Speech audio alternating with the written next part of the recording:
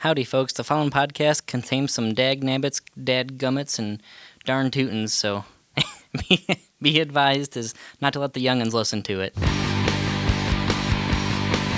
Thank you for listening. This is Paul Wilson. And I'm Danny Voss. And we're here with the Diesel Performance Podcast. As always, we want to get started by saying thank you. We really appreciate all of the social media interaction.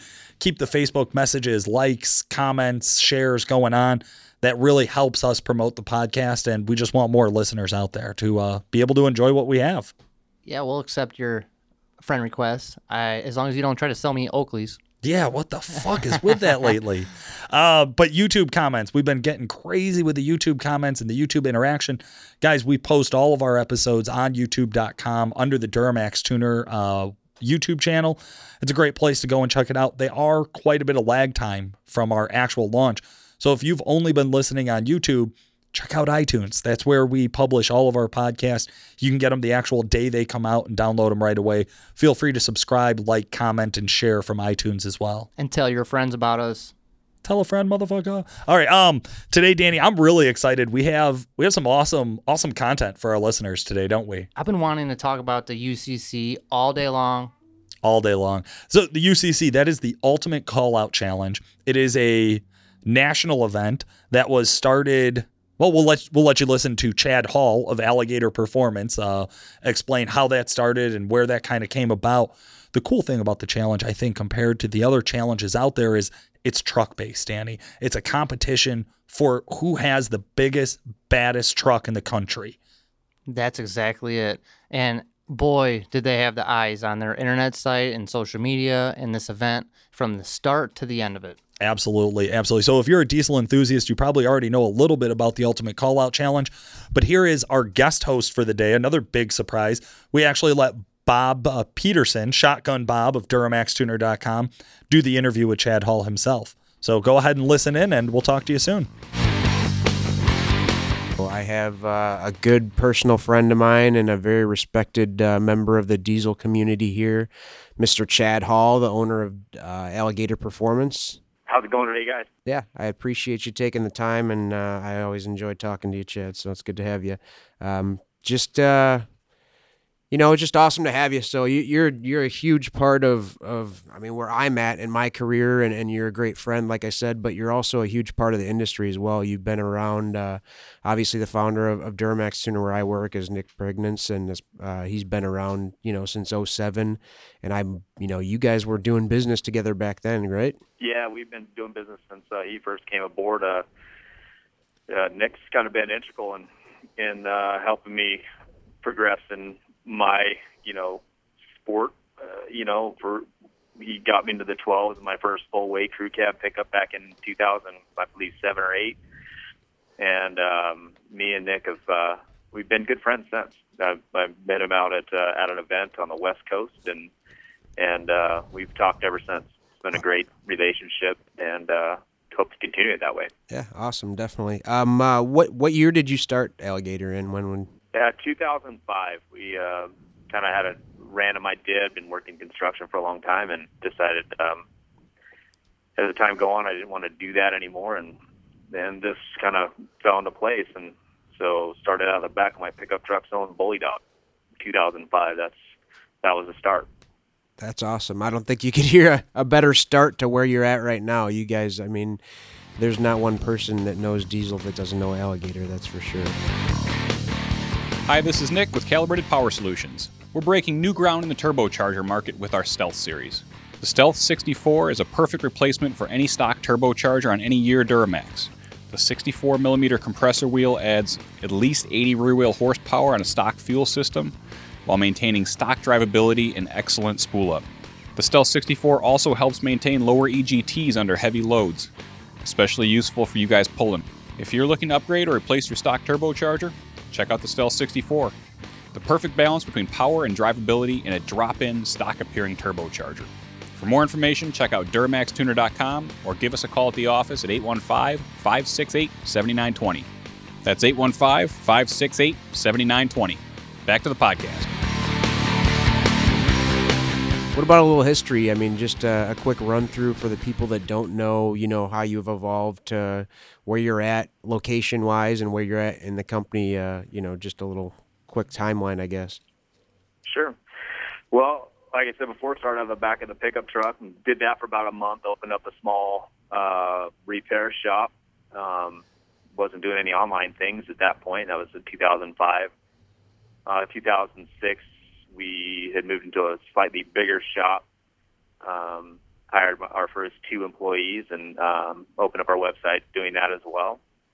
And then 2007, 2008 was, rolling along pretty smoothly. And then, the economy hit, and that hit everybody else, I think. So we kind of dialed it back a little bit, decided that was the best time that we could to move out of Las Vegas, where we started, and have a better place to raise our kids. And so we moved to Coeur d'Alene, Idaho in January 2009. And that was probably the best move we ever made. It's been a great lifestyle choice, a lot of good diesel enthusiasts out here, a good home base for Alligator Performance. Not only that, but we found some of the greatest employees you could ask for out here, and that's been it's been a godsend, man. So I've been here since 2009. We opened up our first shop here just after that, and then we outgrew every shop we had once a year until we moved into our latest 8,300 square foot shop last year. So, and we've already outgrown that. So it's time to look on and move into a bigger shop at some point. Yeah, that's awesome. I mean, it just, like I said, that's a quick timeline of just, how big you guys have gotten. And I think I started dealing with you guys in 09 or 10 or something when I started with Nick, and been out to Coeur d'Alene to see you guys. It's you guys get an awesome place to live, an awesome shop there. Like you said, your employees, if you want to talk diesel with guys that know diesel, that breathe and live and drive diesels, I mean, all your guys, you go to a parking lot and there's just trucks everywhere. It's pretty cool to see.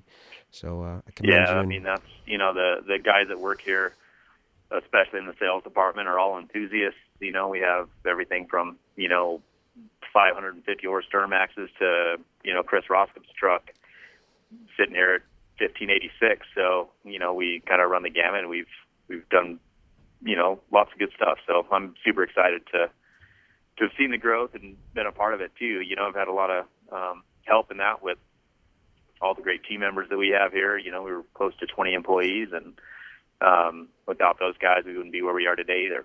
So I can't be more thankful. Awesome. Yeah, and on top of everybody else's truck there, Chad's always got an awesome ride. I don't know if it's just our styles kind of meet together, but everything that you build always kind of catches my eye to being that everything's done right on that truck. Right now you're cruising a 16 Denali twins, built trans, injectors, CP3 swap, everything. Awesome truck. What's been your favorite truck to build over the years? You've had quite a few awesome builds. I've had a lot over the years. Can't even count as many trucks as I've had, but the race truck for the while that we had it was probably my favorite build. I think it just got a little too much as we were building new websites and moving different locations, but that was the funnest truck that I think I've ever built. I think my most favorite truck is the truck I currently drive, the 2016 Denali. Yeah, you can't beat that. We set it up pretty nice. It does a really good job. It pulled our 20,000-pound camper down to Salt Lake, 72 miles an hour, got 9.5 miles to the gallon, and all in style. So I really like that setup, and it's clean. It makes solid 700 horsepower, and I couldn't be happier with that truck at all. Motor Ops tunes it, and it's been an awesome deal. Awesome. Well, I'm going to switch gears a little bit. The big thing that everybody's talking about right now is the week coming off of Ultimate Callout Challenge, and I really I appreciate you taking the time to be with us, especially because I know you guys put a lot of hours and seat time in that Denali, going back and forth and packing and unpacking. But, you guys are one of the companies that really made that thing happen and one of the key sponsors of the Ultimate Callout Challenge. How did you guys get started in that? Well, James Brindle, he is the proprietor of the Ultimate Callout Challenge, and he hit me up one day, and he had an idea. We were at at SEMA, or it was right after our event actually, and he kind of talked about it and brought it up a little bit. But we sat down at SEMA, and he's like, I really think this could take off, and I think it could be, the biggest diesel event in the country. And of course, I was super excited about it. They had some great plans to do a spectator event, which the other event you weren't able. There was nobody was able to do any spectating of that event. The Diesel Power Challenge, and so he's like, I think that would be a great idea.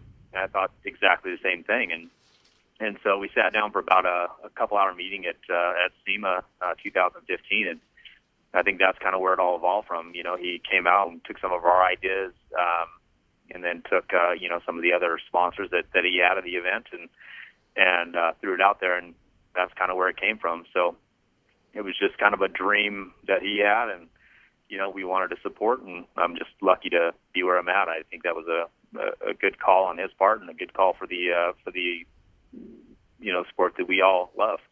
Yeah, so. Awesome. I think you guys both and everybody involved nailed it. Having spectators, having the ultimate call out challenge with having the dyno, the drag race, the sled pull, not having people voted in, anybody that was a big hitter out there, involved in a build or had their own build or even wanted to build the truck per this event. Definitely awesome to see. I guess I'm going to say definitely, I know Matt had a lot to do with that. Matt Chambers is one of Chad's longtime employees, but alone with Matt, but Alligator, what was your guys' main role in sponsoring and in the event? So our main goal was, or our role in that was to kind of help promote the event. We have a pretty good social media presence, and that was one thing that we did. Matt, was on board with the Ultimate Call Out Challenge Facebook page, their Instagram page, and we helped produce some of the graphics. We have an in-house graphic artist that helps us out a lot, and Jalen Reed there, and he does a really good job, building our graphics, and then Matt did a really good job of getting it out there. So, I think that, along with the other competitors that were pushing to be part of the event and part of the event, really helped get the the awareness out of what was going on. So, Matt really spent a lot of time and a lot of his own personal hours helping those guys develop their media platform and helping on that. And, of course, those guys, did all the back end work and did a lot of their own work. But I think that was our most integral role, was just helping, promote it. Yeah, that's super badass. I mean, it's awesome to see everybody come together and just, the passion that everybody has to throw an event like this, and to make it such a success like the first year it is, for sure. Who other key players out there, companies, people, anybody that was really involved with the challenge, for the listeners out there to kind of get an idea what it takes to do that? Well, I mean, as far as being down there, I have to take my hat off to Brady and Geraldine Williams from Industrial Injection. They opened their shop up, lent out tools, did lots of help. They were there, from morning until late into the night, helping support all the competitors that had, broken something or needed repair or a complete engine replacement. And, those guys were probably the unsung hero of the event. You've got your Levon Millers that just absolutely, killed the event. He goes out and builds a truck that not only can, dyno well, but it was the fastest at the track. It did a hell of a sled pull.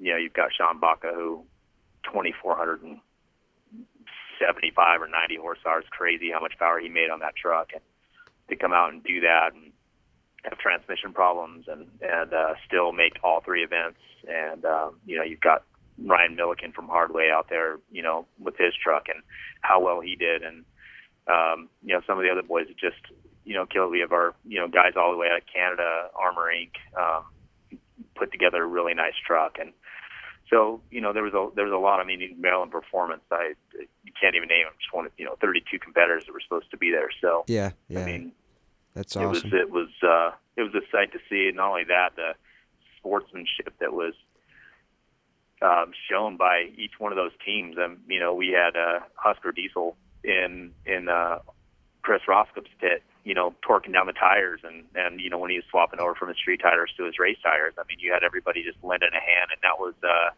it was really cool to see that sportsmanship. I haven't seen anything like that, and I hope that continues. Yeah, that's what's awesome about the event too, is to get everybody together and all those heavy hitters. And that also brings up another question that we were thinking about it is what you guys obviously you've tossed this idea and been involved in it. How did these guys get chosen? It was kind of just a snowball effect of the badass trucks and the guys, with the resources to put them together, or? Not always. I mean, not everybody out there had a bottomless bank account. There are some guys that that were better prepared for the event than others. You had Dustin Van Wingerden that had a truck that was very competitive during the event, and he did it on his own budget. He doesn't have a shop that he works with. He didn't get a bunch of sponsored parts. I mean, he basically built the whole truck himself. You look at Chris Roskop. I mean, that kid built that truck from ground up and did all the work himself. Built the motor, built the trans, did all the chassis work, did the cage work, and that was all in his own time. I mean, we paid him to be here to work at Deviant Race Parts, but he did all of his work on his own time, and hats off to people like that. That's the grassroots. That's what makes the little guy think that he can compete in some of these events, and that's awesome. No, So- that's definitely gives that event some dimension for sure. And like you said, the spectators and getting the people like that involved is just it's kind of a new horizon to me. You go to sled pulls, you go to drag races. I've been to Diesel Power Challenge. I've been to, everything that you've been to as well. And it's just, I really wish I could have made it out there this year, but it's that's why we're kind of doing the podcast with you, that you were in there from the ground up and helping support it and sponsor it. And you were there all week. And it's definitely cool to hear from you, what it was like there and what the people there and how it went for sure. Sure, absolutely. And who would have thought they'd see a 1,700 horsepower 6-liter? The warm voice killed it. Yeah, unbelievable. Yeah. I think everybody's looking online, watching that, like, oh wait, what? Holy shit! Yep.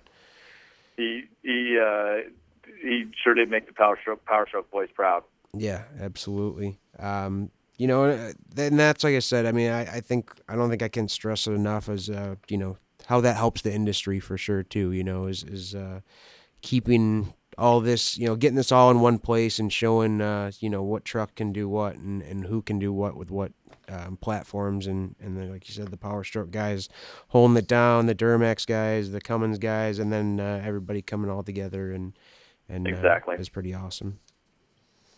I totally agree, man. Watching it was a spectacle for sure. I mean, these are definitely the competitor's competitor. So watching these guys out here and doing the things that they did with those trucks. I mean, there were drag race trucks, sled pulling. I mean, you just don't see that. You know what I mean? Yeah, crazy, back-half like you trucks said, that just were- swapping it was tires crazy. in the pit, swapping gears, rebuilding transes, pulling motors. I mean, it's crazy stuff. Absolutely. Yeah, there were several motors down, and guys blowing motors up and rebuild them overnight, and they were there to compete the next day, and that's just amazing. I mean, guys were up 24 and 48 hours doing this stuff. Some Awesome. hard work going on. That's awesome, man. I hope I can make it next year, and I hope it continues to take off, and more people can make it you see it with Diesel Power Challenge, and you see a group of friends that are started at one event and that continue to go every year and are grandfathered in, and I hopefully we get to see that out of the Ultimate Call Out Challenge with friends being made and make it a yearly thing, and more people coming and more trucks getting to that top level and pushing the industry further and further is definitely. Absolutely. I mean, it wasn't a couple of years back that making 1,000 horses is a big deal, and now year, oh, it only makes 1,000 horsepower, and what it takes to get 1,000 to 1,000 horsepower is relatively easy these days. I remember back 2010 when you're making 1,000 horse, that was the biggest thing ever. You know, and so seeing these guys not only break the 2,000 barrier, but breaking